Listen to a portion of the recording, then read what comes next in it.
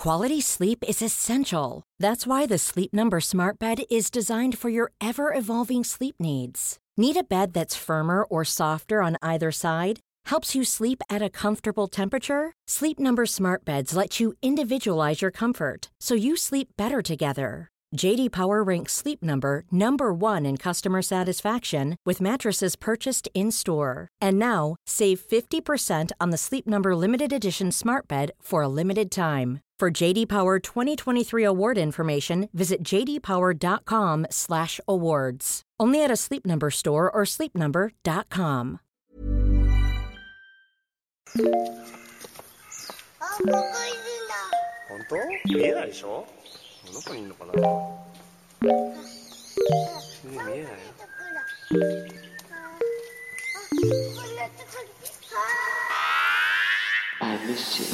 What's good, Internet? How's it going? It's Monday, September 9th. God damn it, Patrick. Could you just give me 1 fucking second? All right. So, Kato, I'm going to paste this link into the podcast channel. And I need you to click on this. And we're just going to have to. Oh, boy. Ah, shit. Yep. Wait, this was today? Yep. TGS. Yeah, just right now, baby. So I'm loading this up. TGS. Gonna go ahead. We're just this heads up to anyone listening to this. We'll skip ahead 5-10 minutes, or maybe we'll put a timestamp because there'll probably be spoilers for Kingdom Hearts 3. 3 minutes. Kingdom Hearts. Oh, TGS news. This Kingdom Hearts 3 DLC trailer opens with an everybody 10 plus ESRB thing, and then the warnings are fantasy violence and alcohol reference. Who's drunk? Can't wait. Who's drunk? That's good. Honestly, it's probably Rob because he's gonna drop off of this podcast immediately. Okay, I have this on the big screen. Are you ready to hit play? Are you gonna watch it with me? Yeah. Okay. Is Rob? Are you just skipping out on this? You're not gonna join us? I love this podcast content. Nothing better than bringing up a video that listeners can't see. Actually, it's pretty good. People seem to like it. Don't know why. Everyone, make sure everybody listening to this podcast, make sure you get up the video. Basically, watch with us. Kind of. You keep in the 3, 2, 1, 0, and people can sync it up for themselves. Yeah. So with the countdown, is like just pull up the video, pull it all over to 0, 0, 0. And then 3, 2, 1, and 0 is when you hit play, and you can react in real time with all of us. There it is. It's interactive. We've made a video game. Yeah. Well, people release commentaries all the time. It's fine. Yeah. All right, you ready, Kato? Yeah. All right, 3, 2, 1. All right, I want to see who's drunk. Are those bats? The heart you have now already existed during that time. It had already gone back into the past. This is in Japanese, so nothing can change that fact. That's why I'm reading it out. I'm just waiting for the alcohol.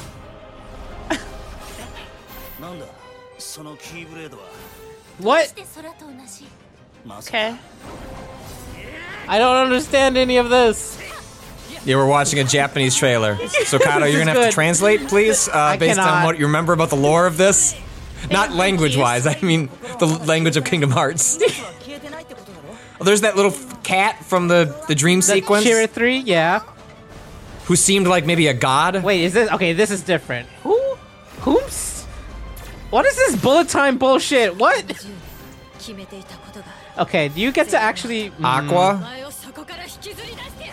I like Aqua's Japanese voice actress. She is angry. Yeah. Very good. Where's the liquor? Give it time. We got a whole another minute. Who is... He's a little goofy there. That's not the Master of Masters, is it? Vivi looks mean. Go to the world of ocean and sky? What? Wait, she flying What is with that? flip-flops on? Can you do Why that? is... Wait, why was Namine... Wait, where is Namine? What the fuck? Is she still inside his heart?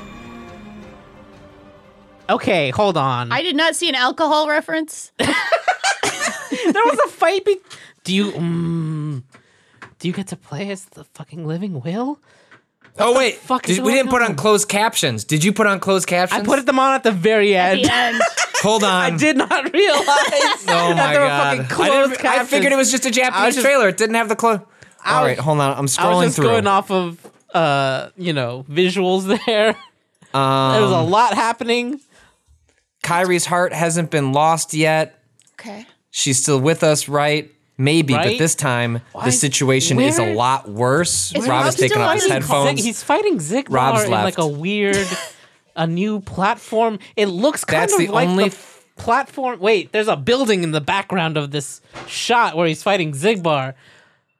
Who the? That's the only thing I want with all my heart. I'm casting you out of Terra forever. Okay. I suppose letting false light dictate the future might be pretty lousy. So That was you the have Master of power to make a Masters, right? change. Yeah. Yeah. What do you want for the world? You have to leave, go to the world of ocean and sky, and then that's where things That end. girl is I really floating wanted with to play- flip flops on. Yeah. Nami, like Is that what she does? that's Sora's heart, right? That's what we're seeing here. I didn't know she was in there. I guess so. I thought she was somewhere Well, else. Rob is pouring actually. a drink. Was that I heard that. heard that. Can't even see the Was video. that the alcohol reference? Was Rob that pouring was the a drink? alcohol reference. Holy shit! Oh, Vanessa Fussell in the comments says, "Oh, they're gonna do the Lingering Will versus Terranort full cutscene like the Roxas versus Sora fight in Kingdom Hearts 2 cutscene. Yeah. it's gonna be so epic. I agree, Vanessa. Shit. Are you gonna do it? I really hope you I can don't know. play it. I really hope you can be the Living Will, because that'd be fucking sick. That would be cool. Coming this winter. What does that mean? Have we crushed Rob's Acne's Rob, Living what Will? are you drinking? Probably. Rob, did you make a Bloody Mary? No, this is 15-year-old. Now in games when someone says this winter, does that mean it can fall past the holiday season? Well, Yes. I think Japanese games as a historically tend to use winter just as a scheduling mechanism in a way Yeah. that like Western games don't. So I still wouldn't be shocked if it actually made it out before the end of the year. I mean, yes, you could look at it as that's a way of them allowing them wiggle room and delaying it to January because Kingdom Hearts has historically gotten delayed, but Yeah. I wouldn't be shocked if it made out before the end of the year. So anyway, yeah. Hey, sorry, Rob, you want to take it back from the top? Just Yeah. sending this with a bunch of exclamation points. Joining me Natalie. this Friday is Patrick Klepek. Friday, really? It's Monday. I was right, misinformed. No, that's why it's Friday. It's like, I'll just have a drink a little early. This 'cause was it's a almost poor decision. Oh my god. Oh. Danielle Riendo Hi, I'm ready. I'm ready for Friday. and Kato is watching the signals. Thank God it's Friday. Damn right. Ready for a long weekend. Oh God. I really am. Ready. So, I had a how- long weekend. My weekend felt pretty long. Not gonna lie. I had Oh. So I played no games this weekend because my girlfriend's dad was visiting, which was very nice, and he brought a truly ridiculous pair of speakers for us to hook up. Oh, I saw And- these. Oh, they're right. Is that what's right behind you? Oh yeah. Holy shit! It's almost as Rob. tall as Rob. Oh my God. What I want to point out for the viewers is the webcam view we have of Rob's room. He has a TV that is mounted like most people's, let's say 3/4 up the wall. Not the tallest ceilings in the world, but pretty standard, apartment ceilings. And the speakers line up parallel with the top of the TV. Yeah, and they are on the ground. It's big. You tweeted Yeah, out these- you can look on Rob's Twitter for a picture of them. They're huge. How do those babies sound? They sound amazing. That's Rob, you have an apartment. So, we already got into it a little bit with. Okay, so there's other things happened. Oh, okay. So, my girlfriend's dad, I love him to death. He is getting a little bit hard of hearing, Okay. but he is an audiophile, and he really wanted to help us calibrate these things properly. So he shows up with a small banker box full of CDs. Good. So that we can help test these. And so the first thing he does is drop in, what is it, Zarathustra from the start of 2001 Space Odyssey? Yes. Okay. And he just pushes the volume like, and here's the thing, you would have thought it was to the stop. It was halfway. These things are just massive. And he was like, let's break these in. And it was incredible. Like truly an impressive and borderline awe-inspiring experience that I'm pretty sure traveled well through the wall. So basically, we start out with that, basically blow in our eardrums. It sounded adequate to him. He was like, we should go a little louder, right? And I'm like, absolutely not. But so we just start running through a CD collection. Weirdly enough, like one of the best reference tracks we ended up using was the theme song from Shaft. Good. Right? Because Good. that has like really, like it has really good like treble and bass lines that you can pick up, so it kind of lets you dial in your calibration a little bit better. But here's something else that's useful to know about these speakers. Ideally, in their best configuration, they stand about 3 feet clear of the wall behind them. Because these speakers have what can only be described, I guess, as kind of like backblast. They use they use the acoustic surface behind them to sort of help like cast their sound into the room. Okay. And so I can only imagine my neighbors on the other side are also glad these things have arrived, because I've got them jammed straight against that wall, which does mute the bass a little bit. And then it was an entire weekend of doing setup on these things. And don't worry, they weigh about 150 pounds apiece. Good. And they are 5 feet long and incredibly unbalanced and bottom heavy. So naturally, like my neck and shoulder are just completely screwed up at the end of this weekend. But it was an incredible weekend of like listening to music and sort of rediscovering a lot of albums and tracks I've been listening to for years. And it was pretty much a religious experience in a lot of ways. But I do see, well, there's a flip side here. In some ways, this may cause some issues with the neighbors, but in some other ways, we were able to take the subwoofer offline, which might actually make a difference, because these things have a really good low range. So the thing we are no longer doing is blasting low frequency sounds into the floor of our apartment, and hopefully that sort of ends up being a bit of a wash. But these things are ridiculous, man. They don't even have, like 85% of the sound comes off, if you saw pictures of them, it's not a speaker tower. It's an acoustic ribbon. It's like aluminum foil that is laid over magnets and charged, and it basically produces 85% of the speaker's range. The only thing behind the felt screen is 4 woofers, but all the audio comes from 2 strips that look like aluminum foil. It's insanity. Wow. Like I do not understand the science of how they work. My partner started trying to explain it to me, and basically, like when she got to, it's a lot like radar. I was basically like lost but intrigued. Mm-hmm. So that's what I have, and don't worry, these are completely irreplaceable and can't be fixed if anything ever goes wrong with them, because nobody makes this ribbon. So I have. Yeah, this is like a really experimental design by like an audio engineer named Bob Carver. Good. And he had this theory about how you could produce a speaker with an incredibly wide dynamic range using this Captain foil. But that moment passed.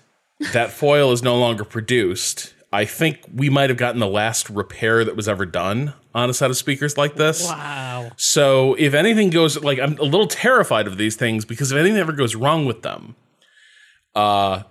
they can't really be repaired.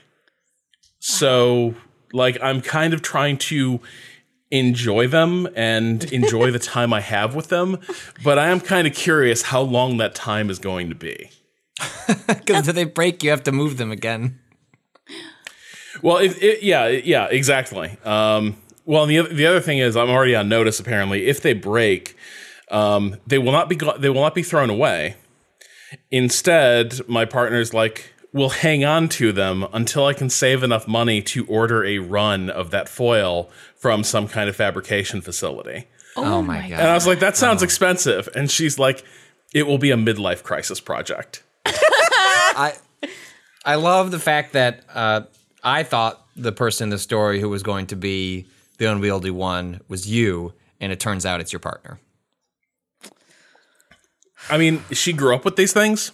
Sure. So these are like these are her dad's like speakers, and so they mean a lot. I did not realize how much they meant until they arrived this weekend, and I started to realize, like, oh, it's like this is the most classic precious car or something. Yeah. Like, yeah. So I was like, I thought we were getting nice speakers, and we did, but also we got a precious family heirloom with decades of history and like weight and meaning behind them. And I'm like, man, I don't know if I'm ready for that, right? Like, I just wanted a couple nice speakers in a 5.1 system. And instead it's like, now if anything goes wrong, they can't be repaired. So take good care of them. And if we do break them, we have to keep them in storage somewhere until we can put together the thousands of dollars it will take to buy this irreplaceable like piece of equipment. I'm like, great, perfect. That's just what we need.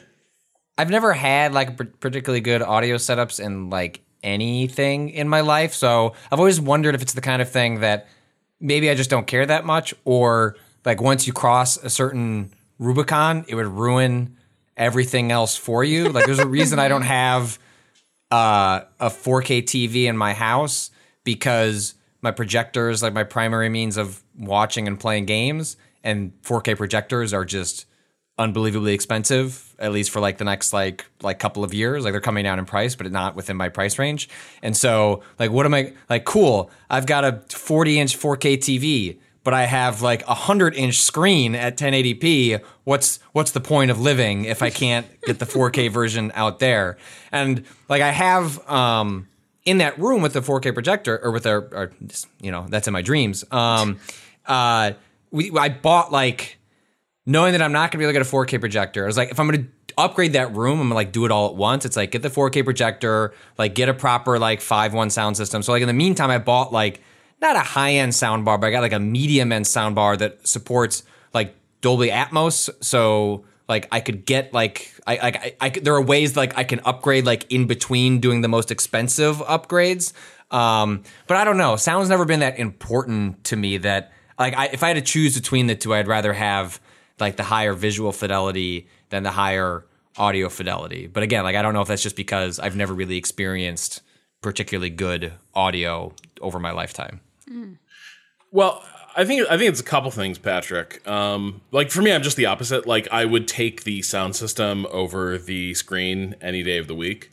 But the other thing is, I think it depends on what you're listening to a little bit. One thing these speakers really do is they expose the limitations of source material really well, and they also really make clear how different things are mixed together and how they're mastered. And one of the things that is really surprising is like, if I'm sitting there listening to, say, old classical music recordings or like post-war jazz albums, they really show these speakers off. They have a really, what you call like sort of a really wide open sound, a really broad soundstage with a lot of detail on it, which is cool. A lot of more modern music that has production with like earbuds in mind is a lot more compressed. Even if you're listening to like a really high bitrate file, just the things that the things this was optimized for are not massive stereo speakers, because that moment has kind of passed. And so what paradoxically what these things also do is, if you compare like a 1965 jazz album with sort of a modern rock album, the thing you immediately realize is the older recording just sounds a little more interesting and a little more relaxing to listen to on speakers like this, whereas definitely the newer recording just sounds a little bit two-dimensional, I guess is the way I put it, which isn't necessarily... That doesn't mean it's bad, but it does just mean that there's some types of music that a set of speakers like this, you're immediately like, this is why I have speakers like this. And then a lot of stuff that's made today, speakers like this are probably overkill a little bit. Music sounds a little nicer, but I don't know if it's making a huge difference. It's funny. It's a weird generational thing. There was like a hi-fi audiophile moment, and that moment kind of passed. And my suspicion is the minute you had people no longer able to buy their own places and like be certain that they would live in one place for like 10, 15, 20 years, I think you started having people lose interest in things like you know what I mean? Like I think to a degree, isn't isn't it probably more like the iPod killed it? Like once people like preferred portability to audio, like, I don't know, density, or, like where you're speaking to of like the mixing. Like, I think it's actually more that like convenience factor killed like that more than anything else. Those are connected though. Like, sure. Yeah. No, go on, because I agree. I think they are connected. Yeah, that's my only point. Like, I'm completely, like, I live in, like, what looks like a 14-year-old boy's bedroom in an apartment. Like, I watch things on my iPad 3/4 of the time. Like, I have a decent TV that I play games on, and often will watch movies or TV on. But a lot of the time, if I feel like it, I will want to be in bed watching something. So I'll just have my iPad. Like, I have a new iPad. It looks pretty. I'm fine with it, and I can bring it to the gym. I can watch fights on it, things like that. So that portability works for me and my, my like ridiculous, small New York apartment lifestyle. No, I mean, I think that is part of it, because the convenience thing and the iPad arrives at around the same moment you have people, particularly like sort of in our age bracket, going off to college and never living in their own place again for like ages, or not having a big place, not being like homeowners for a long time, if ever. I think, it's the same reason. Why did people stop watching TV? Oh, they got into streaming. Well, no, it's a lot easier to just like retreat into your bedroom in the place you share with roommates and watch your thing on a stream, because like the TV's this weird, like, if you have one, it's often in this like weird collective space now. It's no longer your living room. And I really do think sort of this audiophile moment probably was related. Like, I agree, Patrick, like the two things, the moment was already passing, and then the iPod and MP3s really kind of hastened its death. But I think people would still probably be more into like having things sound awesome if it were more feasible to sort of set that up and like make it worthwhile to invest in that, rather than it being a huge pain in the ass. I think you are believing in a dream that doesn't exist. I think we live in a world where like you put a 4K TV in front of most people next to a regular 1080p and they wouldn't be able to tell the difference, let alone like well, yeah, but that's because that is bullshit. That difference is meaningless. Audio is a different thing. That's okay. No, I don't, my friend. I don't think it is. I look. I'm glad you love it. I'm just saying, like, I think you are putting a faith in humanity that is misplaced. And I think we probably need to talk about games at some point. Yeah. You know what? I'm going to leave it to the people. If you think mere technological progress and the fallibility of humanity is what killed high-end sound equipment, write us. But if you agree with me that capitalism and economic structures and market forces killed that moment, then write in support of me. Thus spake. I blame capitalism, but Patrick apparently blames you. Don't know what that's about. Anyway. Wow. Well, actually, capitalism blames you is usually how that works.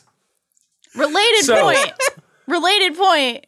The amount of people using earbuds, I believe, has actually ruined some people's hearing. So it might be It might be that capitalism has ruined your hearing so that now you can't hear all the broad range of sounds. So it is capitalism's fault, but that is an important waypoint on the way there. The space. Okay, last thing about these speakers. The really wild thing is, I can actually listen to music quieter than I could. That's the really weird part. Like, they actually sound really good at lower volumes. You know how, like, sometimes you turn sound down and it's like parts of the track just start disappearing and you just stop, like, you start losing detail. And so you're always sort of like riding the volume knob, trying to make, like, hear stuff. Here, it's really surprising how far down you can push it and you still hear pretty much everything. You don't feel like you're losing parts of the track. So who knows? Maybe these things are going to be good for preserving my hearing after years of abusing it with earbuds and headphones. But we can hope. Danielle, let's circle back to Blair Witch, because you've been playing a bit more of it, and I'm not entirely sure I like what I'm hearing. So I finished it yesterday, and I finished it with my dog cuddling me, which is appropriate because the best part of that game is the dog, I think. So I will say this. I really enjoyed most of what I played. I would call it, like, I loved 80% of it. And there was 20% bullshit, especially towards the end. Bloober Team has a little bit of a problem with sort of slightly unclear stealth sections in their games where it's pretty clear what you need to do, but it's not that clear how you need to do it. And there's a lot of, like, instant failure. And, like, there's good checkpointing. It's not like you're playing large sections over and over again, but it is frustrating enough that, like, man, there is one point that I had to, like, look up a walkthrough, not for what to do because I knew what to do, but it was like, how do I do it? Like, how do I go about going through this section? Because I know what my goal is, but what the fuck? I just keep dying. So that part sucked. I hate when horror games do that. I do too. It's annoying. Failure states in horror games are.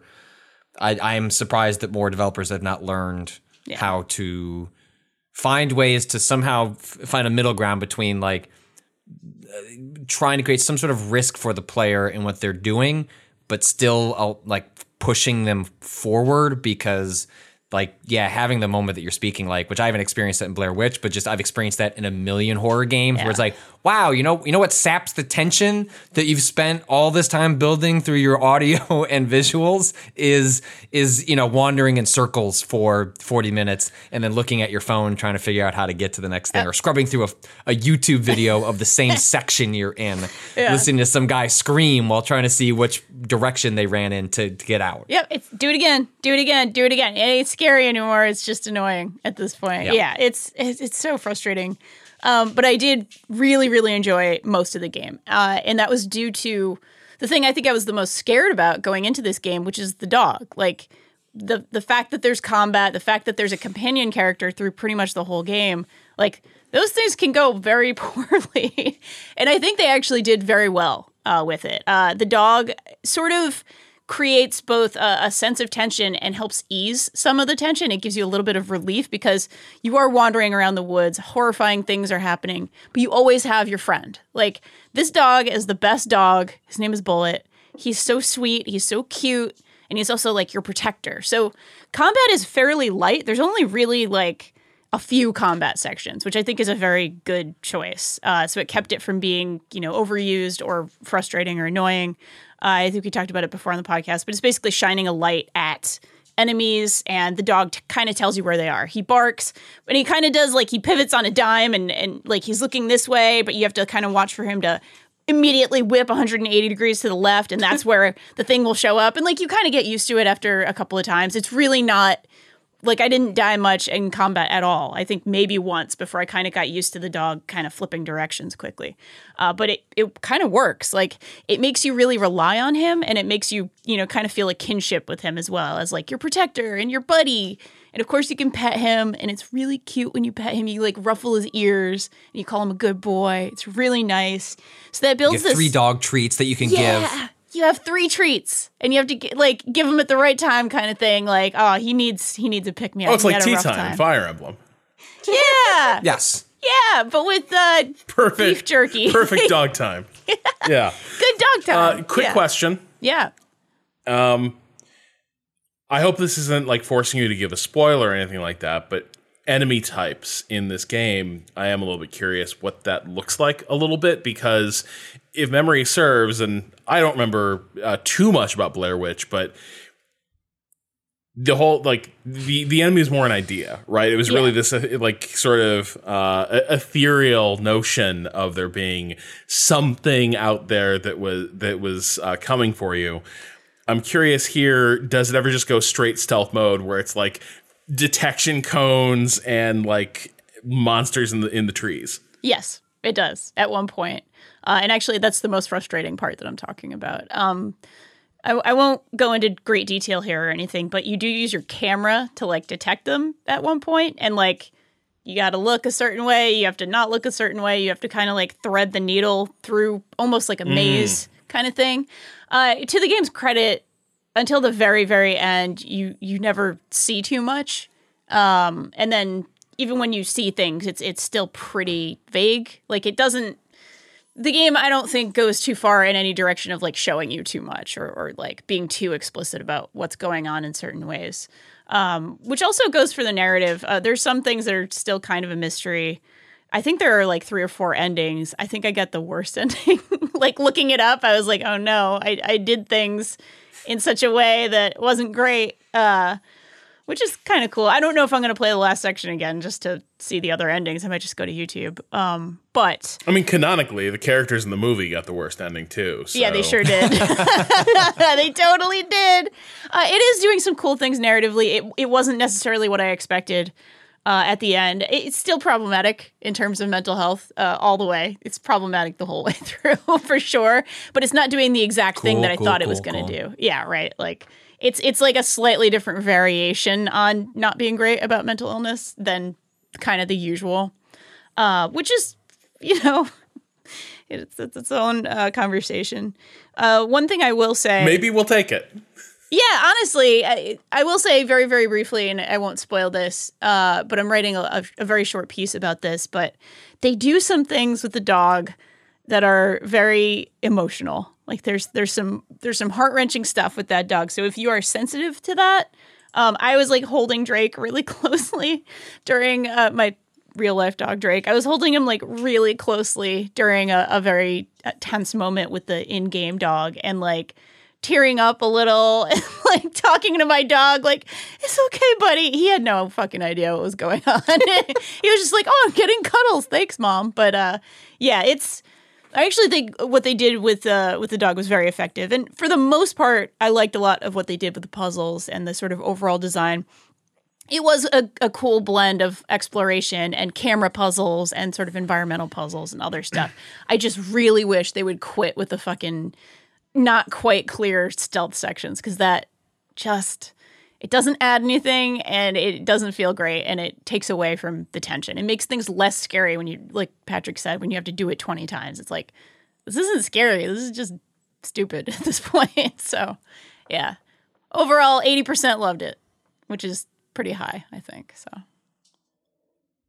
All right. Well, I don't want to take away from the tension here, but I do think we need to take a quick break and pay some bills. So we'll be back after the commercial.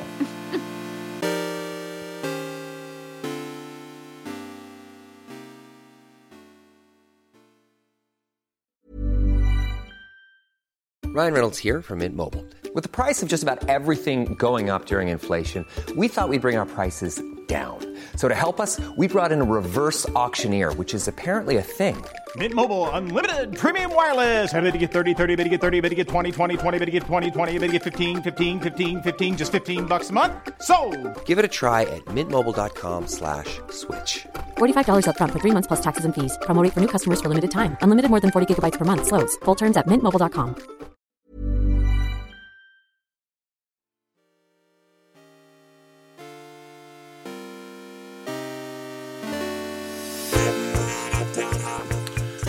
All right, so, Kato. Hi. There's a chill in the air. It's cold. It's cold Autumn here. is coming. Autumn's here in New York. It is. It's great. kind of fucked up. Yeah. It's good. I enjoy it. But also, Halloween has always been such a, like, signpost for, like, okay, now it's fucking cold. And it already happened. Why? Are you saying you haven't seen a Spirit Halloween yet? Because they are already up around me. They're all in. No. The like stores and shit already there. I'm saying like when it gets cold is like the day, like October fucking 31st has always been, at least in my experience, the day it got cold. What's like, cold? Wait, hold on. Cold is like how long have you lived in New York? The 5 years, and then I spent 7 years before that in Baltimore. Okay, Baltimore climatically pretty different from New York, right? Yeah, but still. So it feels early this year. In Massachusetts, it snows before Halloween, like 10% of the years.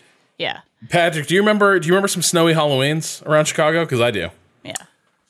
I don't remember it ever getting snowy, but I do remember it being cold, rainy, like maybe sleety at worst. I don't remember an actual like straight up snowy Halloween. The year I was deaf. What? Was the year that we Halloween. had heavy snow on Halloween. And so let me tell you, like a long, like pitch black robe that you're too small to wear becomes just a fucking nightmare when you are slogging through like 3 inches of slushy snow. But a lot of kids punked out on like doing their full loop on Halloween that year because it was terrible and it was like windy and like sleety and snowy. But there's snow on the ground. So my dad was like, I want to go back. And I was like, no, look how empty these streets are. Let's clean up. Did you bring a second bag? Clean up. Yeah. We say that because by the end, people are just like, I got to offload this candy. So like the Grim Reaper shows up on your doorstep and people were just like bribing me to pass by with just like buckets of candy bars. Like I didn't even need the myth of the king size candy bar that year. Like you get enough fun size, you are the king. That's how that year was. Anyways, but it's also a little cold in Monster Hunter now too, right? Yeah. Your actual segue. That was the segue before we fucked it up. I've been playing Iceborne, the new expansion. Dropped on Friday. That expansion is meaty. Much like Monster Hunter, the base game itself. There's a lot of content, a lot of hours. It's been really fun, and also, so if you remember the base game of Monster Hunter World, the whole idea is that you're coming to this quote unquote new world. You're the 5th expedition out. So there's this base that's been set up. You're part of the research commission that researches these various monsters. And you know, it's one of those games where like mechanically and it's super interesting and fun, and like one of the things that this team does super well is the animations for all the monsters, not even just the monsters themselves, but also you and the way that you interact with the world and the monsters feels really good. Like there's often the times in games where when two models touch in certain ways they're not supposed to, it can feel very clunky, and like you start to see the seams of a thing the more things are kind of clashing sometimes. But the way that they've set up the monsters' movements and the player characters' movements is like so good. But the like super light story that there is like, you know, super colonialist, super like, we're here to, you know, conquer this new land. Oh wait, there's native people. I guess let's ask them for help. Oh boy. Yeah, it's really not great. And like, we'll get you back. Don't worry about it. And the base game, you know, it's just like escalating amounts of harder, more difficult monsters. And then in Iceborne, you find a new land, like a new landmass off of the what you call the new world, that is completely covered in snow. And the whole point of the campaign so far, I think I'm pretty sure I'm like right at the end. I'm like 9/10 of the way through it. I think there's only 1 or 2 missions left, maybe. But it's all been about making a new base. So like instead of like in the base game where you're like the 5th wave coming to kind of support this already established area, you are the vanguard. You are the one setting up the new you're the new colonizers setting up the new base, killing monsters. Like the new Avengers, right? Yeah. Like Right, that's that new line of comics. A lot of the motivations for killing or capturing monsters this time around is more specifically like, we need to set up a new trade route, or we need supplies to get here, or we need to move these weapons so that we can fend off the wildlife from our new base that we're setting up. There's a lot of there's a lot of arguments about why you, as the people moving into this space, are also quote unquote part of the ecosystem. Like someone which says, is the rationale for you having to go out. And, like on one hand, I'm like, that was like the separating the somehow separating the colonialist aspect of it. One of the problems I had with Monster Hunter World was just, you're a fantasy game. Give me a better bullshit reason to go fight these monsters. Like, it's not that hard. Like, instead, it's just like it never gave you like a particularly good justification. No, we need to go investigate them, and the way we investigate monsters is capturing or killing them. Oh God. Yeah, and especially when it was like the whole loop is based around like, and like, you know what? Don't just do it once. Yeah. Do it 40 times because you need that rare drop. And also, hey, we've got this nice little arena over there. So capture them, bring them in here out of their natural habitat, and beat the shit out of them in a place where they have no possible way to naturally defend themselves. Yeah. Oh, we also set up some ballistas and shit in there for you. Go wild. It's fine.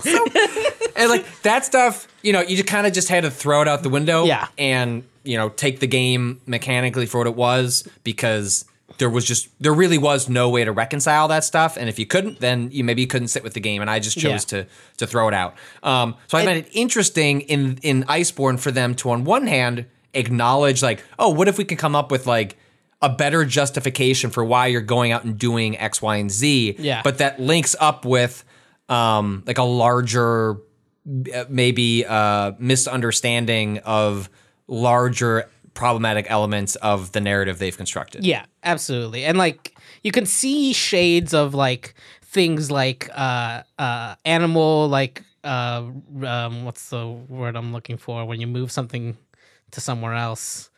God damn it. Relocation? Yes. Relocation? Yeah. Like when sometimes when certain animals come in contact with human settlements in a way that is bad for both humans and the animal, like they'll try to capture the animal and put it somewhere else, things like that. Like there's shades of that being thrown around in here too, but then there's also definitely shades of like, no, wait, we should fight for our home, which you just built this place. This isn't a home. This is a forward base. Like you made this place like a week ago, like a day ago. I don't think you get to call it home.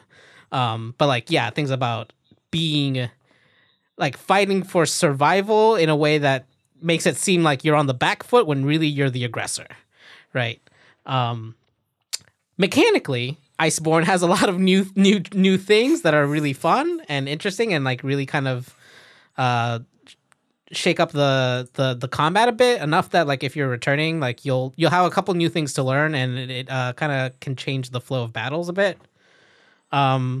There's basically new moves on every weapon, and now you can use so you had this like slinger that would have ammo that you could shoot at the monsters, that depending on what the ammo you put into it did like different things. Like one of them is like a flash bomb basically, which is like a little, it was like a flashbang. It was like you could help put them to sleep and stuff like that, right? Yeah. And so previously you would have to put your weapon away in order to use that most of the time. Now you can just shoot it whenever, and there's a new claw attachment that you can shoot in order to kind of grapple yourself to the monsters. And if you have ammo loaded into the slinger, you can, while you're grappled, basically drive them. Like you can like knock them and turn them around, and then like you do a super move that causes them to run in the direction that you've aimed them at, and if they run into a wall, they fall over. It seems like a lot of that when I played the game at E3, when they were describing like kind of the motivation of implementing a mechanic like that, was a lot of what you would do in Monster Hunter World or just Monster Hunter in general is like you're doing a lot of waiting around, like waiting for the creature to. You're doing a lot of reactionary things to the creature in front of you, and they wanted to break players out of that loop a little bit and allow them to, rather than like, okay, the monster didn't do what I wanted it to do, so dodge, wait for it to do a new thing, and hopefully it's that thing that will create an opening, right. And allow players moments where they can make their own openings for what they want to do, especially when you're playing as a team. Is that what you found, like this stuff ends up allowing you to do more often? Yeah, it definitely, and part of these new fights too is that this whole expansion is part of there's a new rank. Basically in the base game there was low rank and then high rank, and the difference between those two ended up being like there's kind of harder monsters in high rank, and they've added a new rank. This is master rank now. And it's another step up in difficulty. In general, the monsters are more aggressive. The monsters that they've added have kind of wider move sets and more interesting interactions with the environment. But that also makes for much more fraught survivability in a lot of situations, to where like a lot of times I would actually do this not just to create an opening for attack, but also to like create an opening for a break for me to be able to like take a step back and like assess the situation. It's like, okay, you lay there while I heal or like take off the whatever million blights I have on me, because there's a lot of like elemental stuff going on. So yeah, it's like the fights are harder. There's a lot more happening, it feels like. How much were you playing solo? All of it. I've never played multiplayer. Okay. I want to make that. I think it's an important like thing to point out, because like you're near the end game of the campaign in Iceborne, at least you think you are. Yeah, I'm getting there. In Monster Hunter World, yes, like arguably you can solo a good portion of that campaign, but there's like a pretty specific point, like when we were all playing, that it was like, okay, like you could do this, but like you really should be playing with other people at this point. Yeah. And that's when like Austin, Danica, and I like started jumping on a lot together to like, and I think we got within 2 fights of like the very end before some game came in and tore us all away. But like, how do you hit similar points here that you're managing to like struggle through? Does the game give you more options as like a single player adventurer? Because like this is, you know, a game you can play solo, but is often viewed as a teamwork game. Yeah. No, I made it through base game solo as well. Just kind of, I think it has a lot to do with the weapon choice I made. I used the Charge Blade, which can deal out a lot of damage in a very short amount of time. And like it's like a burst weapon. Like you get a bunch of little hits in, and that charges a bunch of files that then you like unleash onto like one single big attack. So as long as I'm like continuously charging, like it feels it's got a lot of movement, where a lot of heavier weapons I feel like I couldn't solo with, you know. But the ways that you can like, they've added moves where I can stagger. I can like more consistently stagger a monster, for example. Like if I see it charging head on, there's a new like slinger, like basically you shotgun the slinger ammo you have, and it'll stop whatever the monster's doing as they like stagger backwards. It does feel like with these new like the grapple mechanics and stuff, it's a bit more manageable, because you can find those moments of like, okay, I know I can grapple this thing and make it run into this wall for a minute while I handle like antidotes and healing again, because otherwise a lot of the monsters do feel like they're kind of coming at you a little more constantly than lower rank stuff. The Palico also helps a lot in this case. Yeah, it does. I've felt that the monsters will. I don't know if this is like really baked in or not, but like it feels sometimes like it will switch aggro at opportune moments. Where like, oh, I would have been dead if it had attacked me there, but it decided to attack my Palico instead. Maybe it's just getting lucky, but yeah, it's been rough. There's been a couple walls I've hit where it was mostly actually that I hadn't really taken into account leveling up new armor, because that's the one thing about these games that I don't like, and I try to engage with the least just to see if I can get through them, is the grinding aspect. I don't love repeat fighting the same monsters to get all the equipment. So what I do is try to get the most parts out of the one run that is needed for the campaign and make what I can with it. There was one moment where I hadn't quite made enough, gotten enough materials to kind of do the next fight afterwards without struggling too much, and I ended up having to redo one of the fights. But in general, if you're pretty good about maximizing the rewards, you can kind of get through without having to repeat too much in the base campaign, because end game, that is all there is to do. After you finish the like story campaign, you can continue to like, you know, raise your monster rank, and like you unlock harder fights of the same monsters, like not new monsters. And that's where you start to get into that loop, and that's kind of where I always drop off on. That's where I dropped off on World. It's a lot of completing armor sets, and like, you know, that's like where. Which like I'm fine with. Like, there's people who are going to enjoy that as long as I can get through the campaign without too much repetition. I'm gonna enjoy that campaign, like, because I enjoy the freshness of fighting a new thing and like trying to figure out its movesets, trying to figure out how it reacts to things. Like, that's the fun part. But like the second I'm having to do the same one over and over and over again, it's like not interested. Well, for, you know, like it's for you it's Destiny, for another it's Monster Hunter, right? Like, no, totally. Each person has sort of like their, you know, repetitive game in which like the loop works for them a billion times over, and like you do repetitive tasks to get a fucking t-shirt and other people do repetitive tasks to fill out armor sets, which is not shit, like, you know, they're not throwing shade at either of those people. No, like, totally. It's just, I mean, it's a little. And some of us want every single medal available in Into the Breach, so we put 1,700 hours in. Yeah, you know? Right. It's like one.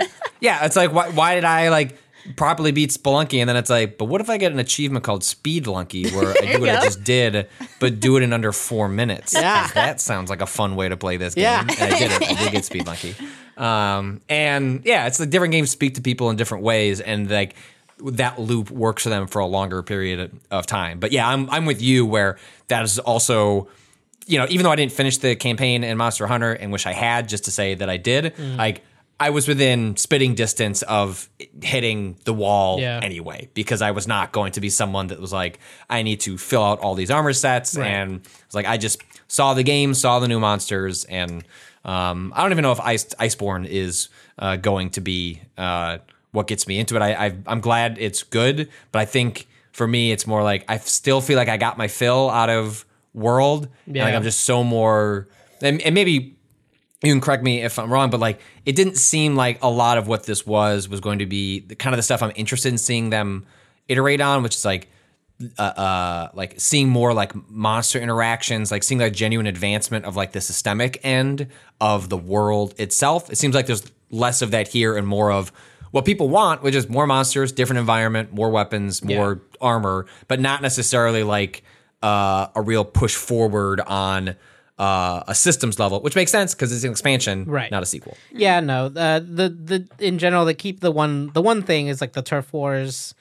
They've added more of them, which is like when two monsters meet while you're on a quest, like they have a little scuffle, and then one of them like wins out, and the other one has to leave the area.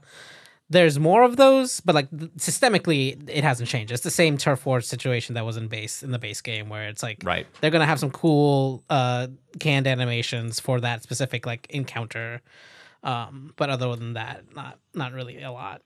There is, however, a new cat chef, and it's the best cat chef in the world. Is this the bread one?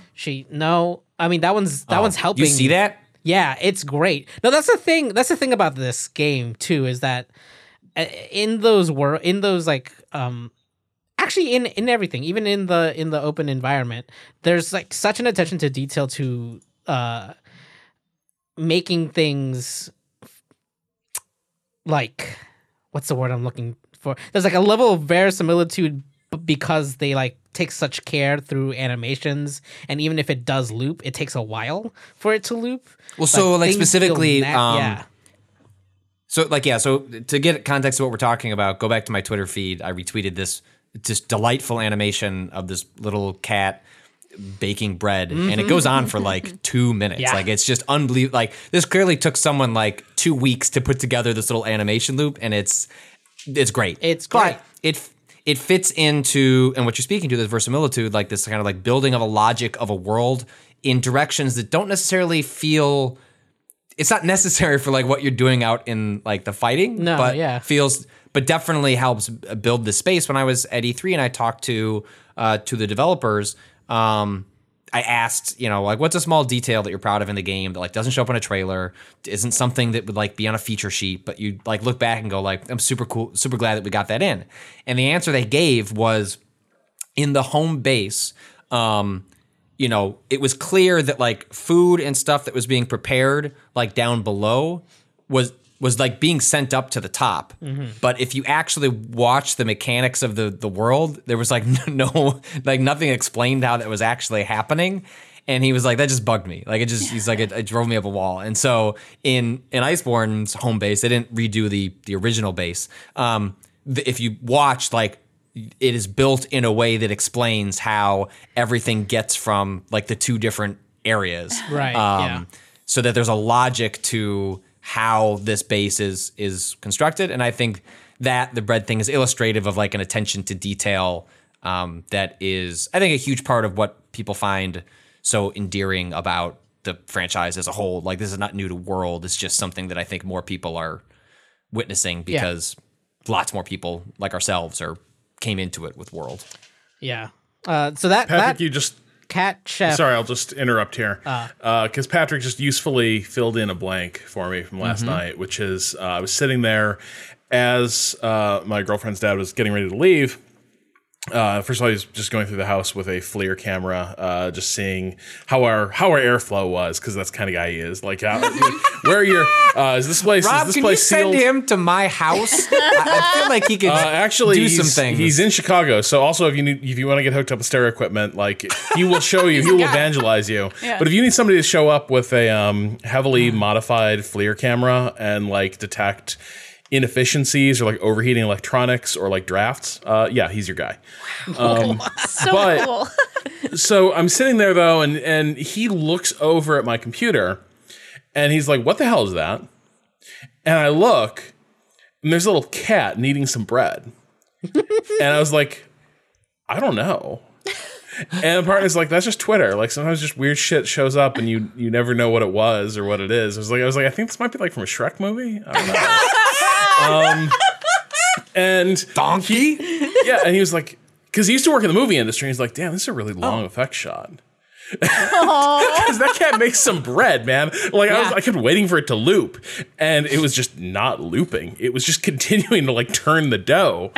And so I was like, I have no idea what that is. And then the feed scrolled on, and I lost track of it. I had no idea. That might have been you retweeting it or something. Because I had no idea like what the hell the little like cat creature was that was making bread. But I would have, if gun to head, I would have been like, did they make like a Puss in Boots movie or something? It's a great Cattish Bake Off. You know? Oh my God, and they did make a Puss in Boots movie, for the record. Oh, good. God. Perfect. Don't remind me. Just want to make sure we're clear on that. Good.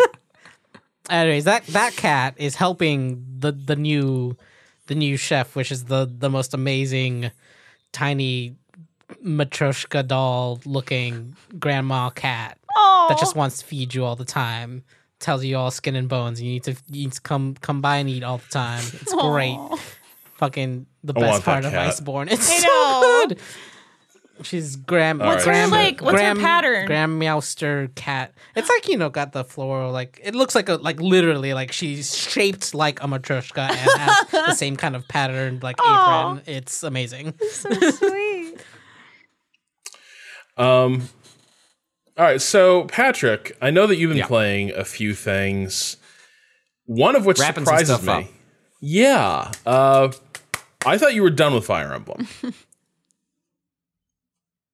I mean, like when I said, "Oh, it's too easy," I was like, "Okay, cool." Yeah, you were like, I'm I'm too skilled for this. Well, when I've told people I'm at the last mission with 4 to 5 hours, people are taken aback, genuinely. Wait, 45? 45. Isn't that like a 60-hour game? What's going on? Sure. What? He's Not good if at you don't games. care about characterization and relationships. I have done, Rob. Ouch. Every single one of my, pretty much, with the exception of like the characters that I've, what are they called? Adjuncting. Those are the only, basically adjuncting. The characters you don't really care about that much, but maybe they'll give your other characters a bonus when they attack. Wait, who's an adjunct? Oh, adjutants. Adjutants. Adjutants? Yeah. Is that what it is? Yeah. Byleth is an adjunct. Yeah. Characters are adjutants. But basically, you get to like over the course of the game, as your professor level goes up, you can, if you get a professor level of A+ or A, you can equip up to 3 like characters that you aren't using can be equipped to other characters, and they will then level up while they are on the battlefield.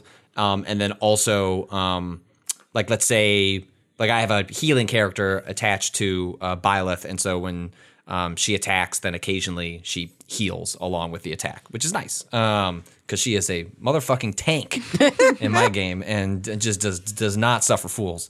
I don't know. I feel like I should save a lot of what I have to say for a spoiler cast. That we'll probably end up doing. In like the most general terms, I will say like I'm more down on the game than I expected to be based on what a lot of people have been saying. Specific to this will be, Captain, I will not spoil anything about the story in the second half.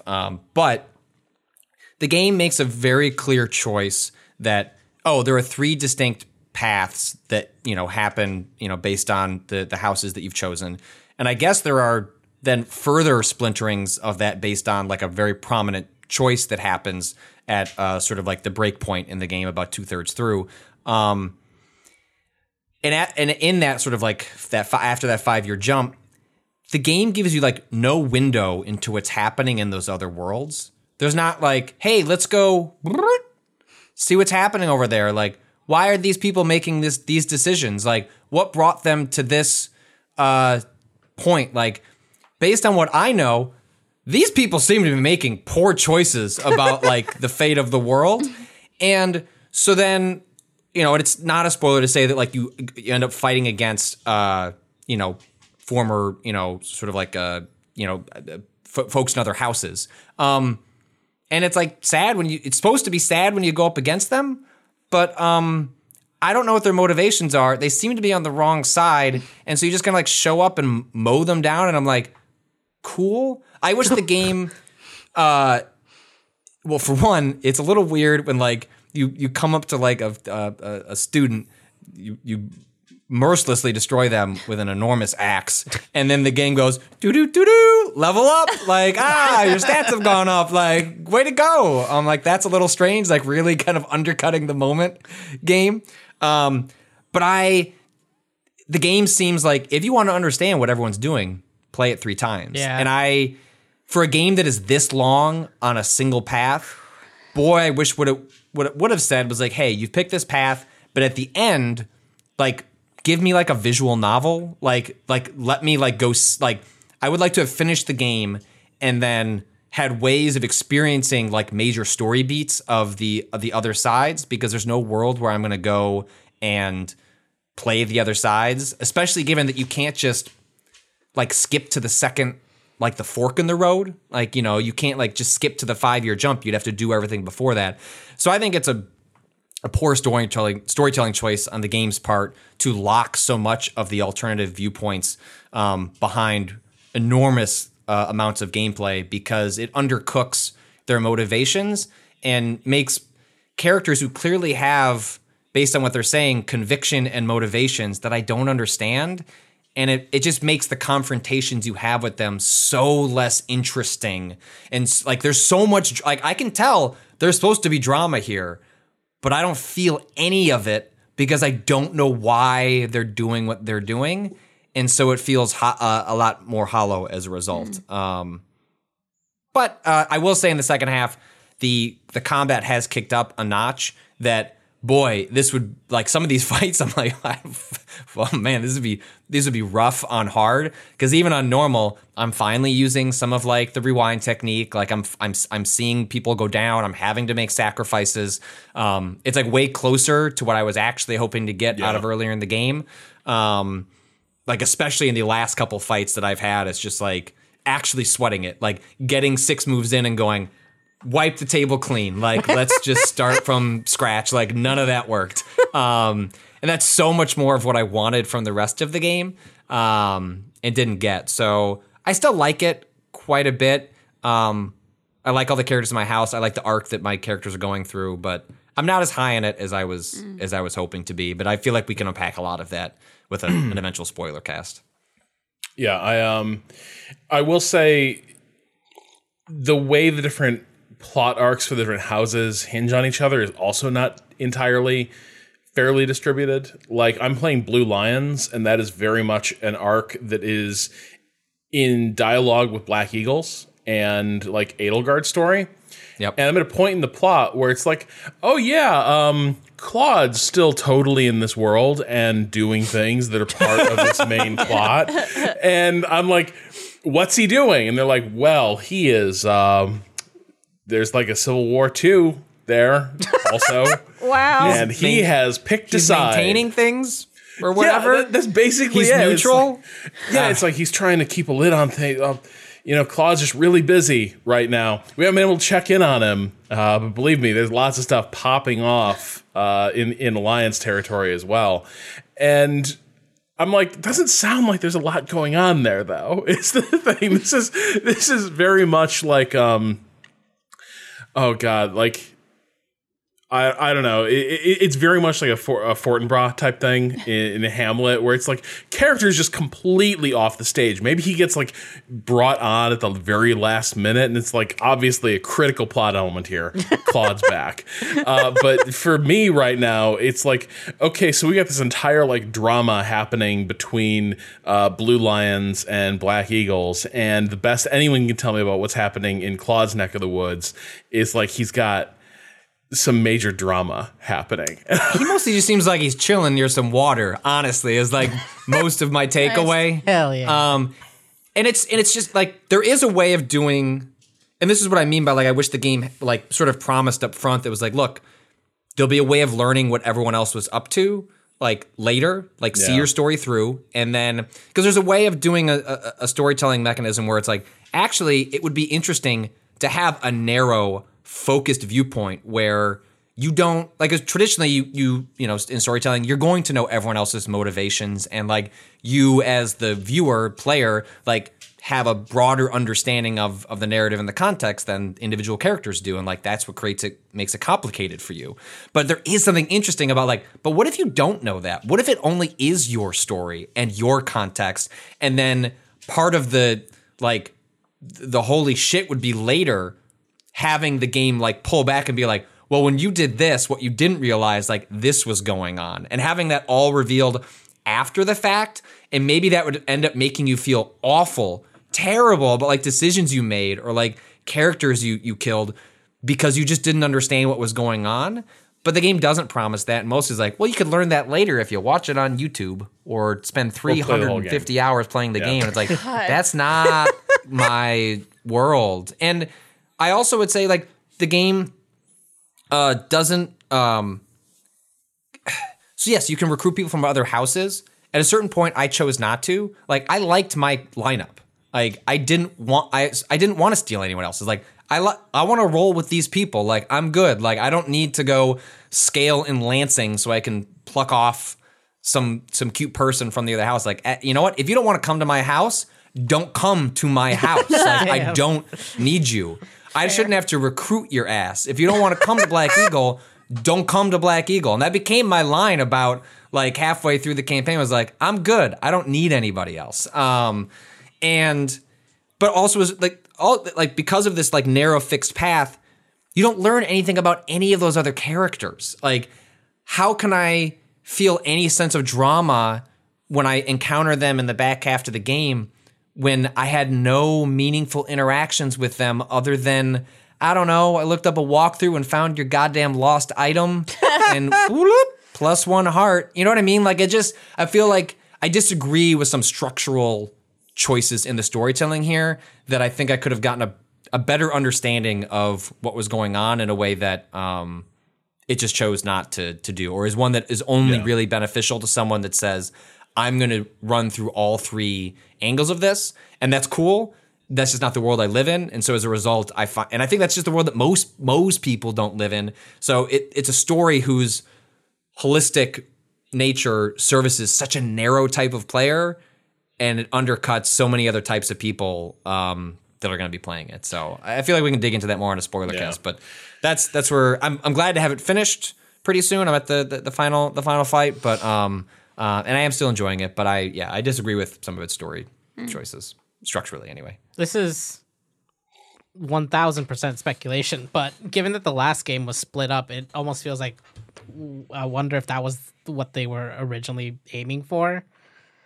Like they were going to sell different, and they sold them separately. Yeah, exactly. They were going to sell 3 different games, and people did not like that. Yeah, no. So which is probably why they pivoted to just putting it all into one. But it feels like it's so separate. I don't know. Maybe that's just like, total speculation. But and that almost would have almost made more sense in like my structural criticism of like, well, why wouldn't you know what's going on here? Well, yeah, because you bought this version that's just their story. And also like wasn't one of the problems with like was it Fates? That was the one where they split that stuff up. Like, if I remember correctly, like they didn't even offer like discounts if you were buying them together. It's like there was a bundle, but you were just paying full price for both of them. I want to say that was true at least for a little while. So yeah, Kato, I don't think your speculation is necessarily unfounded, given that these projects probably overlap to some degree because Intelligent Systems didn't. Like, it was sort of revealed after this game came out that they were more or less producers on Three Houses, and what Koei did most of the actual day-to-day development, which of course begs the question, of what Intelligent Systems is up to if they're working on some other massive project. I would not be surprised if that is something that is correct, Kato. Last thing, I saw you were wrapping up Control as well. Yeah. So you finished it. I did. You found all the powers. I found all the powers. Incredible. What a gamer. I don't know that the powers that you didn't get, because you didn't get the shield, right? I got shield and was immediately disappointed. I was like, this seems kind of, I don't know. It doesn't. I used it maybe a handful of times and it saved my ass, but that was about it.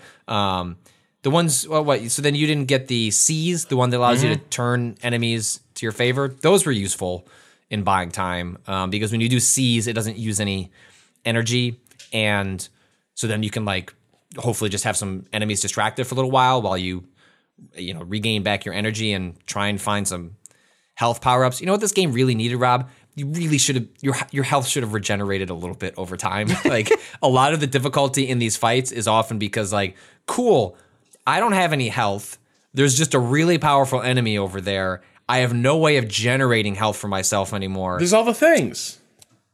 The bosses always spray health out when you shoot them. Like, even the former, you can run up underneath it and like scoop that health up. You can't. You just have to be bold. You have to be bold. Seize the day. Thanks, Rob. Yeah. Carpe health.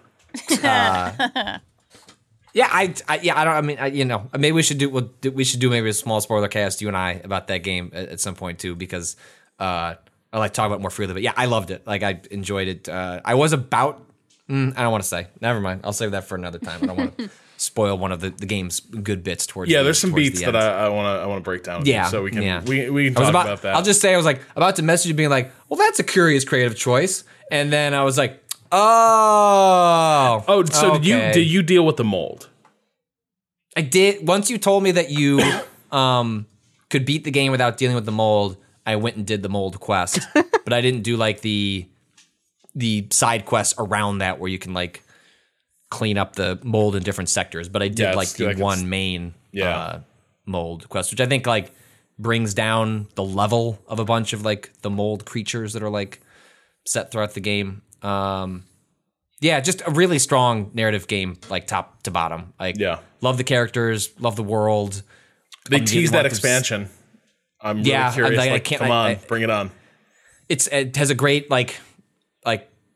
I like it when games find way like where you want to stay in that world and they find a reason for you to like stay there, other than just like, what if we send you back to like before the final boss and like you go keep doing the side quests? Like, this game finds like a good reasons for you to like still be there and doing shit. And also the costume you get when you beat the game, fucking owns. Great costume. Oh my god, fucking pyramid beret is like such a choice detail. Shit. And God, I need to. She play takes this. on a very it takes on a very Scully from X-Files look towards the end of the game that I was very much into. But just a great game. Really, I remember telling you, Rob, specifically that I was very worried about this game coming out of E3 and at PAX East. This game demoed very poorly, to the point that I was telling anyone who was asking me, like pump your expectation brakes on Control. I have a feeling this is maybe like a budget constrained game that is gonna come in hot, and just I did not get good vibes off of seeing it, playing it. We'll see what the final game was, and that's because it demoed poorly. It's like they showed the combat, which is fine. Like it's and okay. It's very funny. At E3, you were like, yeah, you gotta like go do a quest for the janitor, I guess. Like, you're in this office building. Man, what a flip. And yeah, I'm like, turns out you're doing shit for the janitor. That's weird. And it's like, oh, you mean Ahti. Oh, I didn't know. I didn't know. Yeah, it's very. I did not know. I just think the game. Yeah, they did not pick good sections to show off what that game's strengths were, but it's obviously a really strong entry at the end. And I will not spoil what it is, but boy, when you get to the ashtray maze, one of the coolest sequences. Ashtray. To be clear, he said ashtray. I did. Oh. Hey, Control sounds like a weird game. It could have been. I would have believed it. Thanks, Rob. There it is. Ashtray maze. Ashtray maze. It'll lead you astray maze. It is like being in the James Bond credit sequence. It's incredible. Mm-hmm. I need to play. I'm taking a few days off this week, and I might just buy Control and play Control at part of my day, because it sounds like my kind of game. It is one of those I like don't have these days anymore because of Jessica. Who I love you, Jessica, but like the kind of game where like you boot it up at 9 a.m. and all of a sudden it's 9 p.m. and you've like played most of it and you're like, fuck it, let's just finish this thing. Like that's like it's like a perfect weekend game where you just like lose your whole just all your free time to it in a way that you have no regrets over. Like it is the perfect kind of game for that. Oh, nice. I like to hear that. All right, so we're gonna dip into the question bucket here. First email is from Chris. Tastes like peanut butter. We're not doing that one yet, Patrick. We're gonna start serious and light. Good. It's a whole little experience. We leave you feeling good about yourself. Well, Yum. adequate about yourself. Yum, yum. Chris writes, I graduated from university a little over a year ago and have been trying to get back into writing lately, both creative fiction and more journalistic-y things. When I wrote academic papers for my classes and I inevitably turned in work I didn't feel was great, well thought out, etc., now that I'm trying to write with the aim of keeping people's interest and spurring meaningful conversation, rather than just having something to turn in, it's difficult for me to know when an idea is really worth working on. It's especially hard not to feel like there are already people better than myself talking about the things I'm interested in, and all my ideas would be repetitive or less compelling. How do you combat this feeling when you're? How did you combat this feeling when you were starting out writing? Yeah, exactly. This is the whole thing. What strategies have you found that help you determine whether or not an idea, either for a piece of journalism or fiction, is good? Apologies if you tackled similar questions in earlier episodes, still working my way back. And thank you so much for all the encouragement and laughs. Much love, Chris. Where to begin, Rob? Chris, I don't know. The whole job. I think we all had a collective chuckle at the line past tense. of how did you combat this feeling when you were starting out writing? I think we please correct me if I'm wrong, group, but I think more than anything, that is probably something that we all struggle with, like today, every right day. now, every single with every day. piece that we write. Yeah. Yep. Every single day. It is.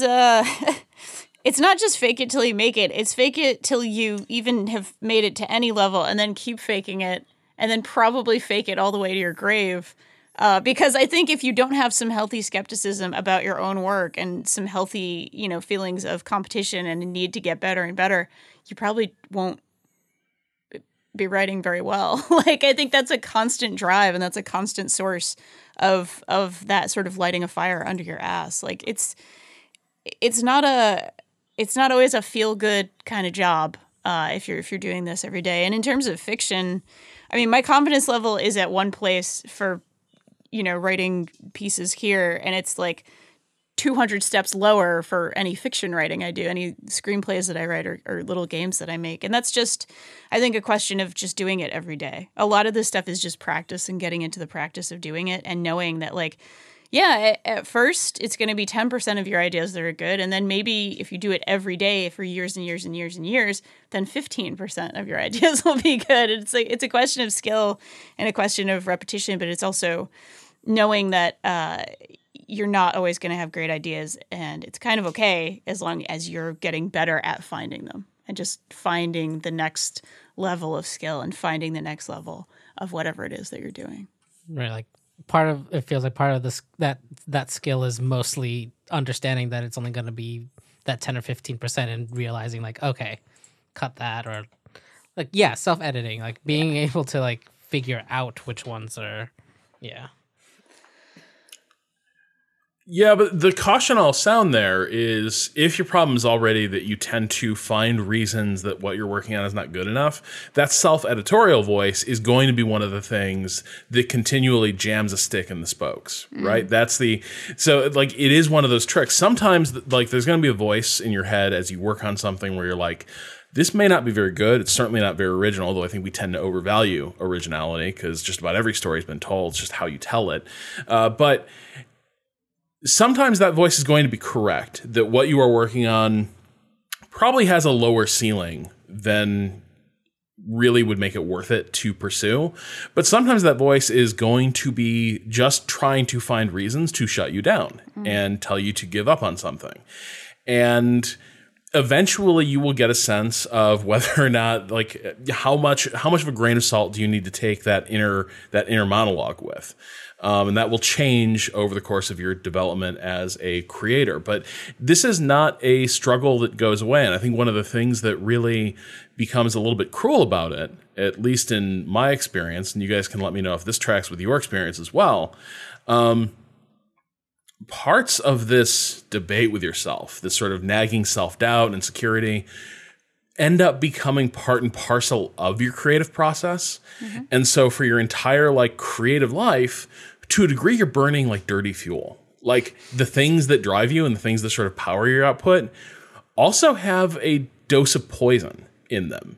And there isn't I have spent years trying to get to a place where I can have the good of output without the really shitty parts of it, without the really nagging self-doubt, existential dread type days, without sort of the fear paralysis leads to procrastination, leading to sort of life-destroying sprints to finish a project.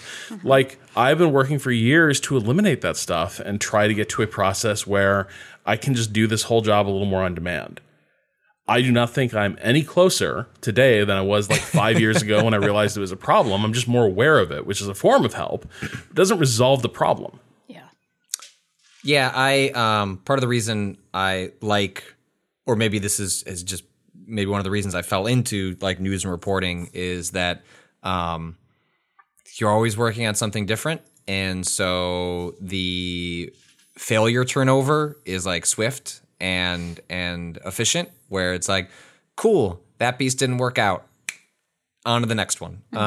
In which certainly there is a craft and creativity in identifying stories that is learned over time and refined. But it is nice that I'm able to turn the page on something that didn't work or didn't work as well as I wanted to. And it's like, cool, that's fine. Just move on to the next thing. But I will say, like, one of the more, given our jobs these days, it's not just, and this is especially true once you're sort of like paid to do it professionally. I will say, like, advice relative to other places, like traffic is not like held over our heads in the way I have felt it like beating down my back at other places.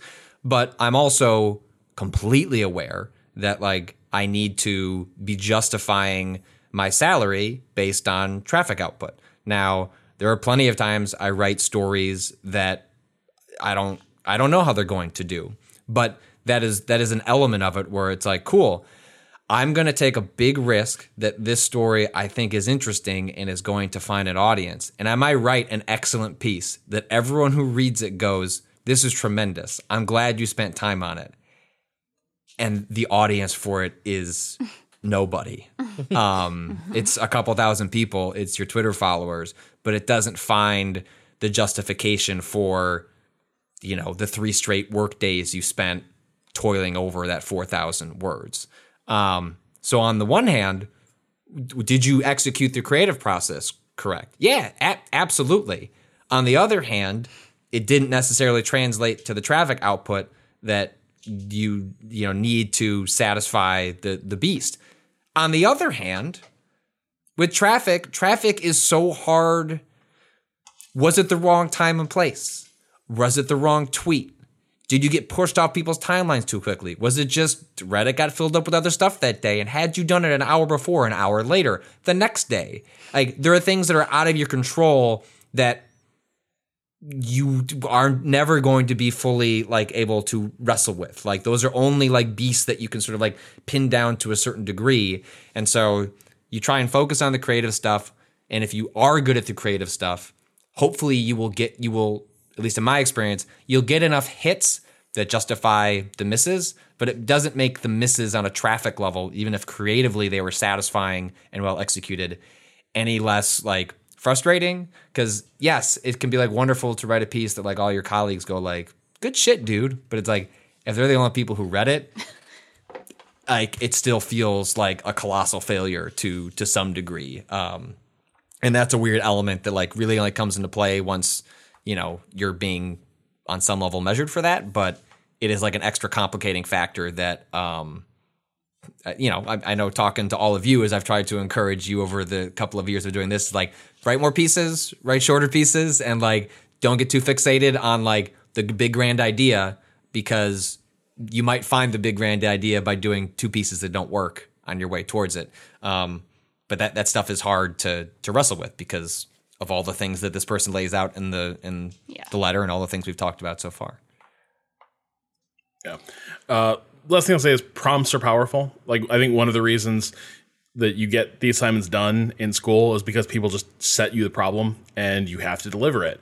And I also wager, if go back to the things that like are 2 or 3 years in the rear view and sort of assess how you did with them, I bet you'll be surprised like how often you feel really good about what you did.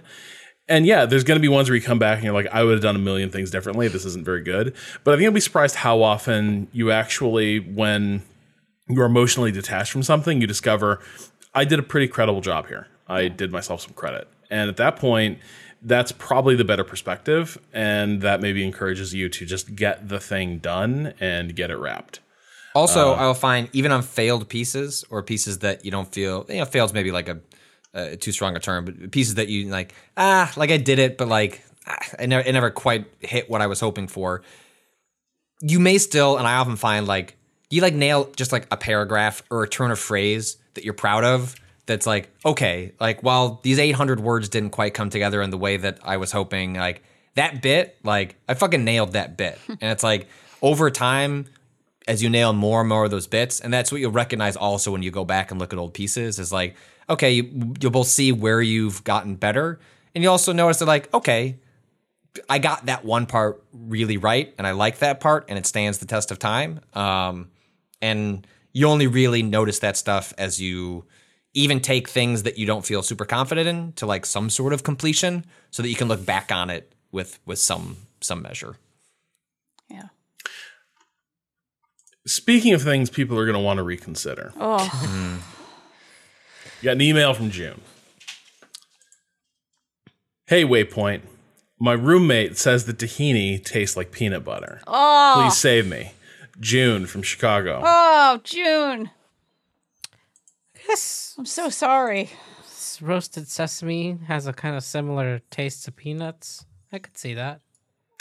Except for that really bitter note, which is totally different and not remotely the same. Like The there's a texture slightly is soapy so bitter different. note. The texture is Yeah, completely there's a roommate lot more smoke? oil. Huh? Hey, I just searched tahini peanut butter. Uh-huh. People also ask, can you replace, this is Google, can you replace tahini with peanut butter? Good, yes. Is tahini like peanut butter? Uh-huh. Is there a substitute for tahini? Well, the answer there is not peanut butter. Not peanut butter. Why is tahini bad for you? Oh my But god! yeah, I peanut- just this is imagine not- trying to make hummus with peanut butter. Fuck. Well, yeah, okay. So the thing is, in that case, that's a case where it doesn't substitute because the flavor of the tahini is going to be like that's going to be a major part of the final dish. There are a lot of recipes where what you're looking for is a certain type of fat and like protein structure. At which point, like peanut butter or a lot of like nut butters could probably tag in. Right. It really depends. How much are you just there for a little bit of the flavor and you're mostly there for the fat? Or is tahini the star of the show? A lot of times when a recipe is calling for tahini, it's because something needs to taste like fucking tahini at the end of it. Right. And so you can't just be like Skippy, you got this, right? Like, no, that's not how it's gonna be. Tahini is the new peanut butter. Stir tahini into your dinner time noodles. Make tahini caramel, pour it over ice cream, repeat. Use tahini to make an all-purpose sauce for vegetables. Combine with nuts and seeds to make a flavor-packed energy bar. You know, okay. Says Epicurus. Sometimes tahini, you know, is it always roasted? Or is it just some tahinis are roasted? Is there a raw tahini? No, I think it's pretty much always roasted before it's I feel like turned into paste. there are some that are darker colored and have like a bit more bitterness and some that are a little bit lighter. Yeah. That I could see the lighter ones, like the earthiness of the lighter ones being similar to a, you know, fresh, raw, just like peanuts ground down situation. It's not going to taste like, it's never going to taste even anything similar to like Jif or whatever. Like, because those things don't taste like what I consider peanut they have butter sugar too, anymore. The comparison is like how does the tahini compare with like unsweetened peanut butter, right? So like the point of comparison is like Teddy brand or something, which tends to be really light on the seasonings. But yeah, I have to be honest here. The reason I'm so grossed out by this, and maybe I shouldn't be. Maybe this is a me failure. But I just pictured June's roommate as somebody who's like only ever eaten like peanut butter and jelly sandwiches and mac and cheese and never anything else. Going and eating some tahini and being like, peanut butter. That's what I'm picturing. And I'm so upset about it. June, can you play this part of the podcast for your roommate? Get back to us. Yeah. Let us know how you're clarifying information. I'm very sorry if this is a bad thing. Let us know how your roommate goes raw peanut butter as they stomp into their mac and cheese. Tastes taste the same as or taste like? Taste similar. I think I can see feel like connections. I feel like the Google searches, like I'm not saying the populace is always right, but they are indicating it is not an invalid opinion and is one that is searched by a lot of people. Yeah, so but taste Patrick, like, let me tell you and what it's not saying is better or like right. It's just like interchange. It's just saying those are similar things. Like, But let me tell you about the searches, Patrick. Those searches are all coming from people in their kitchen with their phone trying to correct a mistake, right? Like it's like all those searches are, oh shit, I didn't read this recipe all the way through. Can I get away with peanut butter here? And like, so that I think is what's skewing the results, because it's not like people are having tasting parties to compare these two things or get a real wisdom of the crowd thing going. Instead, you got people who are hard up against it. Like dinner is in like 20 minutes and you've only got peanut butter. You don't have tahini. You don't even know where it is. Oh my God. You can probably substitute it. It really depends. Not in hummus. But yeah. Peanut butter hummus. Is that a thing? I don't want to know if that's a thing. I hope it's not a thing. I love peanut butter. Peanut butter's good. Great. I put it on a lot of things. In a lot of things. I had a peanut butter sandwiches and jelly sandwich this weekend because I had a horrible fever and was walking around like a skeleton and could barely eat any food. And I was like, give me that PB. Give me the blandest I'm not knocking possible. it. To be clear, I'm not knocking peanut butter and jelly or mac and cheese. I'm talking about like a person who like actively does not like to try other things, and they are like trying to push their worldview on other people. You know what I mean? Mm-hmm. I'm sorry. I painted a very specific picture there. I don't know your roommate, June. Just some frizzy-headed fuck who just completely shuts other perspectives down and just is reductive as hell. Some asshole that's like, go to a warehouse and buy liquor that is in like a barrel and just drink it with a straw. Plastic straws only. Not like some classy guy that it's Monday morning, 11 a.m., we're pouring a 15-year-old bottle of scotch as a bit, and then through the rest of the podcast, you notice him actually drinking the scotch. No doubt. P.S. Didn't have breakfast today. Whoa, boy! So in retrospect, can't wait for Rob to edit a piece. It was a wild weekend. We were just like ordering food and like calibrating watching speakers. Pitch Perfect for the first time. Pitch Perfect is hilarious. Great movie. Yeah, I was like, this movie owns, and like sounded surprisingly fantastic. But that movie kicked ass. We're gonna have to like limit you to like, okay, Rob, sound corner. What do you need to get like off like for the next month? Is just like Rob's gonna be like, have you ever noticed? It's like, no, Rob, nobody's noticed. Nobody's paying that close attention to the sound. You ever think about just the construction of I Saw the Signs? It's incredible. Mm-hmm. I wish I could get out of my head. At this point, actually, I'm at the end of like Pi, where like I'm just about to like all the fucking songs in that movie, but particularly I Saw the Signs. I'm like, somebody get it out of. It opened up her eyes. I don't. It's already stuck in my head. God damn it. She saw the sign. Just the name. You can send questions to gaming@vice.com with the subject question. Our Twitter is @Waypoint. You can find us on Facebook and YouTube, Waypoint Vice. I am your host on Twitter. Does Rob have an artifact of power in his room? I think so. Do you have like a? I think so. Patrick, where can people find you? At Patrick Klepek, I guess. Danielle. At Danielle R.I. Kato. I saw the sign. Never gonna give you up. Into the light where you belong. But where do you belong? And of course, I mean, I cannot wait to listen to the track Miss You off the Pale Machine by Bowen. But, have I ever really heard it before? Until now, I don't think so. I'm going to have to investigate you're gonna start sending Bowen notes. Like, hey, I don't know if you know about the mixing on your track, but have you really calibrated it for an artifact of power? You ever think about...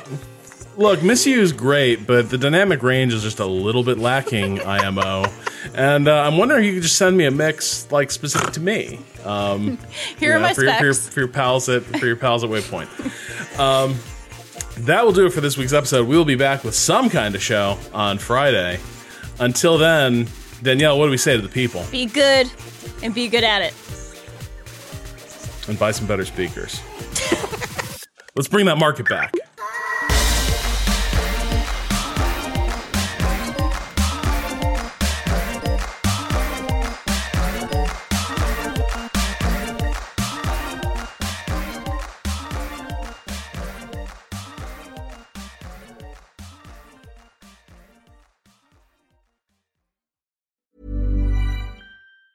Mom deserves the best, and there's no better place to shop for Mother's Day than Whole Foods Market. They're your destination for unbeatable savings, from premium gifts to show-stopping flowers and irresistible desserts. Start by saving 33% with Prime on all body care and candles. Then get a 15-stem bunch of tulips for just $9.99 each with Prime. Round out Mom's menu with festive rosé, irresistible berry chantilly cake, and more special treats. Come celebrate Mother's Day at Whole Foods Market.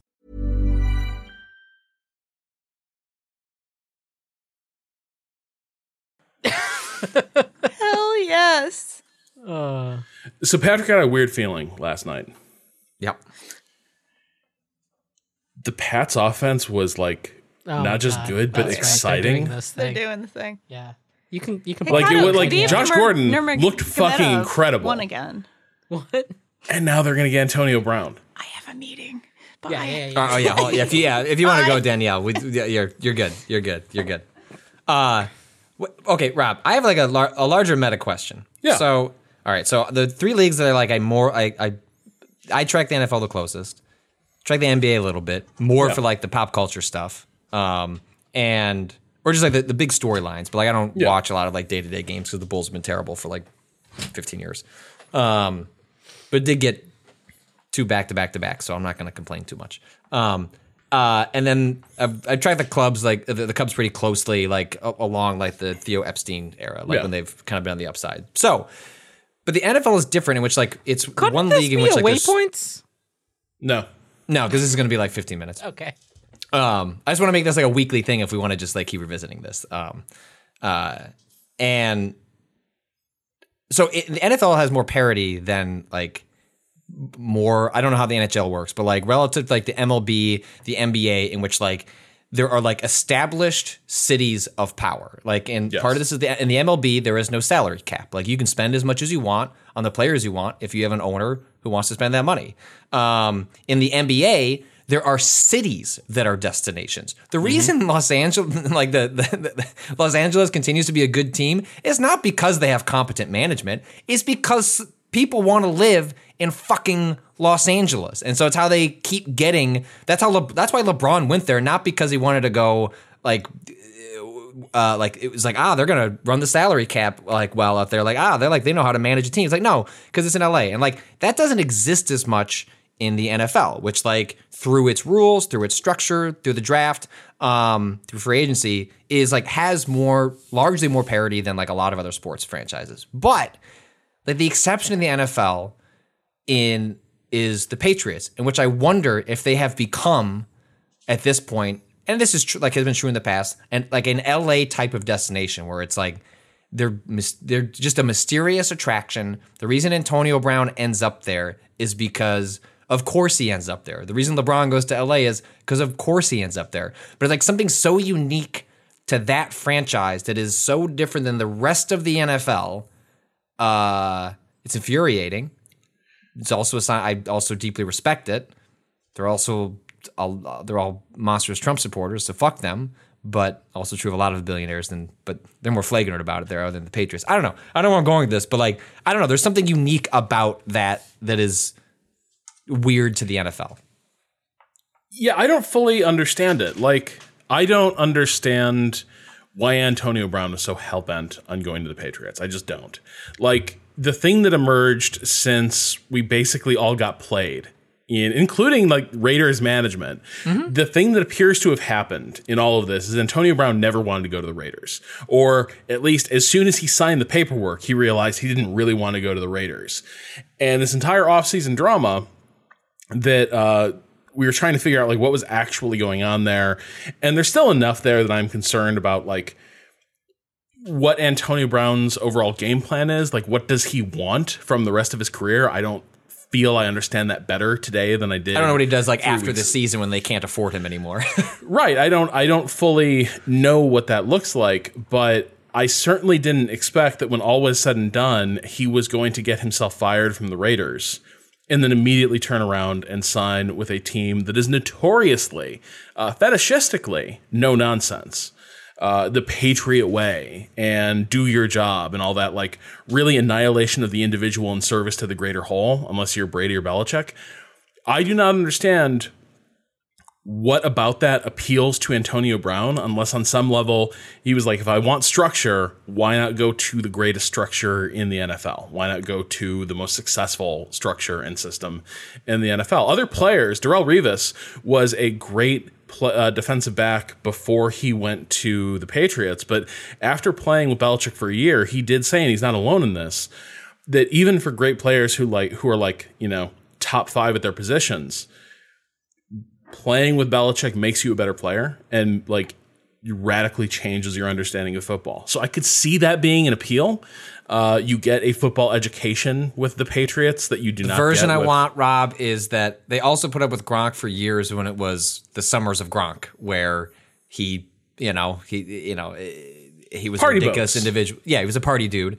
And so the version of this I want is that I want the most entertaining version. Well, the most entertaining version is it blows up in their face and they have a terrible season. But they didn't have Antonio Brown on Sunday and they decimated the Patriots or the Steelers, and they're gonna cruise to a bye, and the only thing stopping them is realistically the Chiefs. And they just lost Tyreek Hill for possibly the whole season, but fuck that guy. He hurt a kid, so I'm not gonna weep too much over that.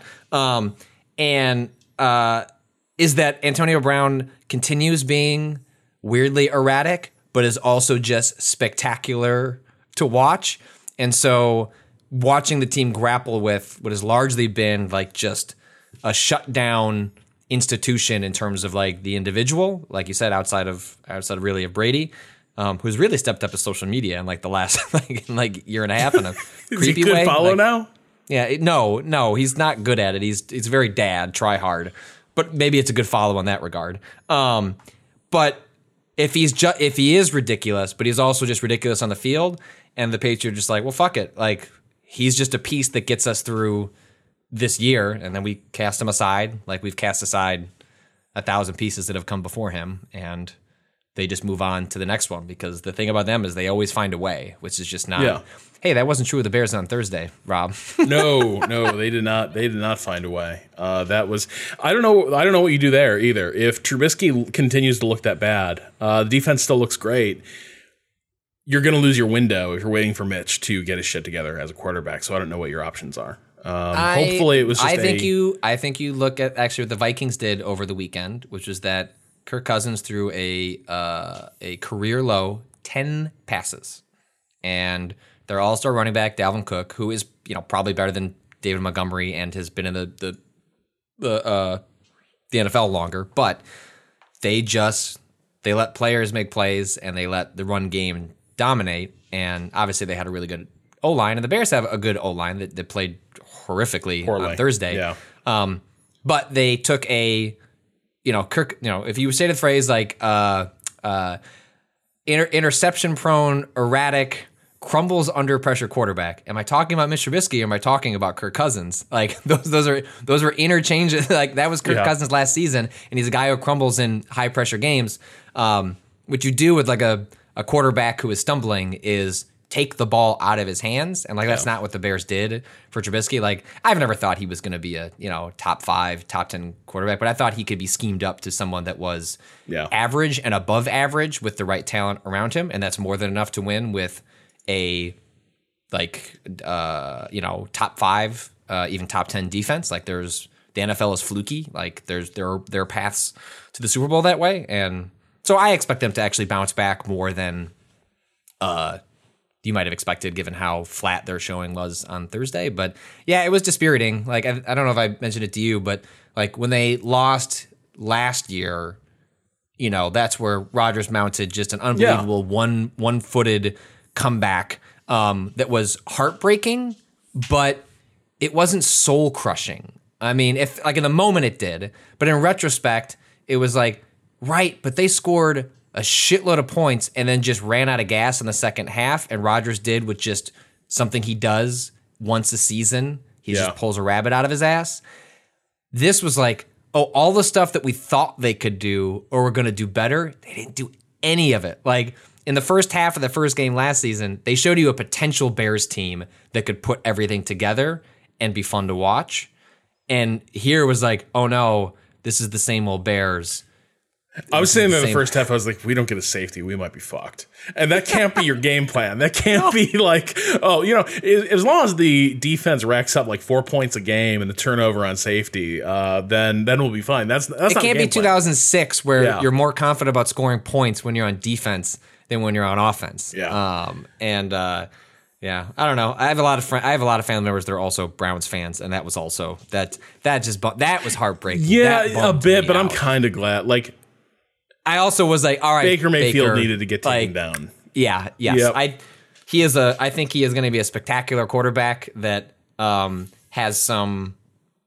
Well, so on one end of this, there's Jay Cutler, and on the other end, there's like Brett Favre, right? Like, and you want the other one, and it's like, which one is Mayfield going to be? I think he's going to be more Brett Favre, a guy that makes horrendous mistakes and drives you up a wall, but also makes incredible plays that makes all of it worth it. And he's probably going to be that kind of player, but. For the offseason of Browns, and I was just tired of hearing like, oh, they're just going to the Super Bowl. It's like, okay, go win a game. And then the Titans just stomped them in a way that was very satisfying. But I'm for once I'm glad I'm in the Patriots TV market because I'm curious how this Rodman era Antonio Brown. That's a really good comparison. Yeah. Yeah, like how does this guy, as good as he is, fit into this organization? I don't know, but I'm super curious. This is like, I think for a long time, Belichick has wanted to show that he could do it without Brady, and he may never get that chance because Brady appears to be willing to continue to drink the blood of the young or whatever it takes to keep playing. So what's the next test for Belichick to show that he is this unparalleled coach? He's calling the defensive plays. They don't even have a defensive coordinator this year. He was just like, screw it. I'll do it. You know what? This shit's too easy. Like, fine. I'll just... At some point, like, I continue to kind of hate this organization, but I'm also increasingly just kind of mesmerized by the spectacle. Meanwhile, boy, all those Steelers fans who had like a good week of like hot laughing up their sleeve and like, man, did we make a good decision? They looked terrible. I was so happy. You got Roethlisberger's missing passes into the end zone. It was great. Well, it's like on one hand, I've always had like Mike Tomlin, the coach of the Steelers, like is always, in retrospect, I think more than we appreciated up until this week, like run an incredibly tight ship, given like a lot of like combustible personalities that was on his roster. Yeah. Who knows how much of that changed over time, and that's why they eventually just said, fine, cut him loose. But also just Roethlisberger is just like, a detestable human sack of shit that it was one of those things where it's like, I don't want to root for you, but like you're my best path to beating the Patriots. And so like I'm giving, like, this was like when I went to the Super Bowl with my dad years ago. And that was when Cutler went out with the finger injury in the NFC Championship game. And the Packers beat them and went to the Super Bowl. So like I should have been watching the Bears at the Super Bowl, but instead I was watching the worst possible scenario, which was the Packers at the Super Bowl. And I was faced with, well, do I want to cheer for the Packers? No. Do I want to cheer for the Steelers? Absolutely not. I picked up the yellow towel and reluctantly waved it every once in a while and was cursed with the Packers win as a result. Well, there we have it. Well, we will have to check in on the league next week. I'm dying. I can't wait for the first Antonio Brown. I say I'm back in. Like yeah. After the loss, like I went all the way down to Chicago. I drove in 2 hours of traffic because of the celebration that was happening downtown. I was going to go to Soldier Field. There was no time for me and my wife to make that trip. So we hunkered down with a bar with my brother and just just soul, just everything drained out of me, sort of lost, to the point where when like woke up in the morning and just deleted all the wrap up podcasts. Like, wow. I kept the ones that are like, I have like 2 that are like Chicago Bears focused. I was like, I'll keep those. Those are fine. But like all the national ones, I was like, I don't need to hear any of them talk about this game. Like I was just out of my mind. Like I'm just moving on from this week. I don't need to hear analysis. And then I actually, I was playing Fire Emblem, and then I put, Red Zone on, and I was like, okay, and I was watching the Browns get crushed, and I was like, I forgot what it feels like to have the fire of my animosity to my own team fueled by the destruction of others. Yeah. And then I saw the Lions losing a tie to the Cardinals after blowing a 60-point lead, and I was like, I can feel joy again. It was lonely Thursday to Sunday, but by the end of the day, it was Sunday. I was like, oh man, like I forget this is just football. Yep. All right. Yep. Well, we will we'll check in throughout the season maybe. Or people will be like, stop fucking doing this, and we will. Nope. Poor Kato. Kato, you just have to sit here and like engineer this shit. It's fine. It's fine. And blot out the part where he calls Roethlisberger a disgraceful sack of shit. I ain't bleeping shit. Not I sure we listening. can say. Did you say to bleep something? It's in there. I'm not editing that. That's staying in. Come at Is me. it libelous to call someone a disgraceful sack of shit? I don't think so. You're not making a specific claim about what does them. that You're just even saying mean? in general, disgraceful sack of shit. Yeah, that's fine. In my books, multiple accusations of sexual assault that appear to be credible, one of which appears to have been covered up by the police detail that you travel with as your bodyguards. Yeah, you're probably a piece of shit. Yeah, you're good. You're good. Thanks. No need. Thanks for coming around, Rob.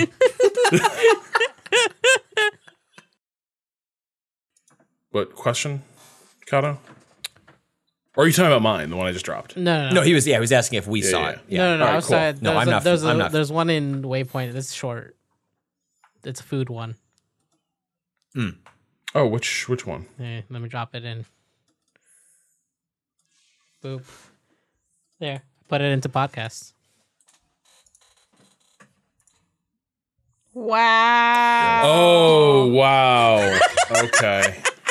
Oh. Yeah, I remember seeing that. God. I immediately deleted that. Okay. That's good. All right. Yeah, we'll dig in. All right. And Did you lose him too? Incredible. Yep. Like truly an impressive and borderline awe-inspiring experience that I'm pretty sure traveled well through the wall. And then we just started going. Darkness came for him. Some Zeppelin. And He didn't believe hard enough. Let's put on some Zeppelin. It's Xehanort. Yeah. Yeah. Look at that Norton. Rob. Yeah. You dropped out roughly 30 seconds ago. Yeah. Weird. I never lost you. Oh, now you're turning into a robot. Oh, you get in the shell. Gotcha. And the shell protects your butt. Nice. Yeah. It's good to Hey, have Rob. protection. Yeah, what's up, Patrick? We're gonna as for as long as we're interested, we're gonna do like an NFL segment at the end. That's the post pod. All right. God damn it. It's the Dreamcast 20th anniversary today. Good for the Dreamcast. I didn't have one. I love the Dreamcast. That was the first machine I imported. We can mention it. We can bring it up towards We the just end. mention it. Yeah, it doesn't have to be a whole ass thing. Destiny was launched on this day in 2013. 9/9/13. I think so. Or 14? Wow, what a 13? historic day in video games. The Dreamcast and Destiny. Double D Day. The double D Day. Unrelated to the other day. Good. Very good. 1 second. Okay, Kato, Uh-huh. What? don't check Twitter. What? Oh. Which we have a cult. I'm gonna send. Cold okay, well, I open. guess I can't. Yeah, Colt. Can you just prepare to play a video? Just prepare. Can you just prepare to play a video? Yeah. Don't check Twitter. I won't look. All right. Ready for whenever that link. Ready to clap. Yep. Let's go on 8. Okay. Ooh, hold on. Don't even have. Oh, Mr. That's too far away. That's too long wait. Oh, 18? I can do 18. Let's go. 18. Good. Well, let me finish putting these links into games in case Emmanuel decides he wants to do anything with them. Don't check Slack either. Kato. Why? Because we have a cold open we're going with. You can open the podcast and then I'm gonna throw to something for Kato to. I'll send you all the link. I'm sending these news links out really quick.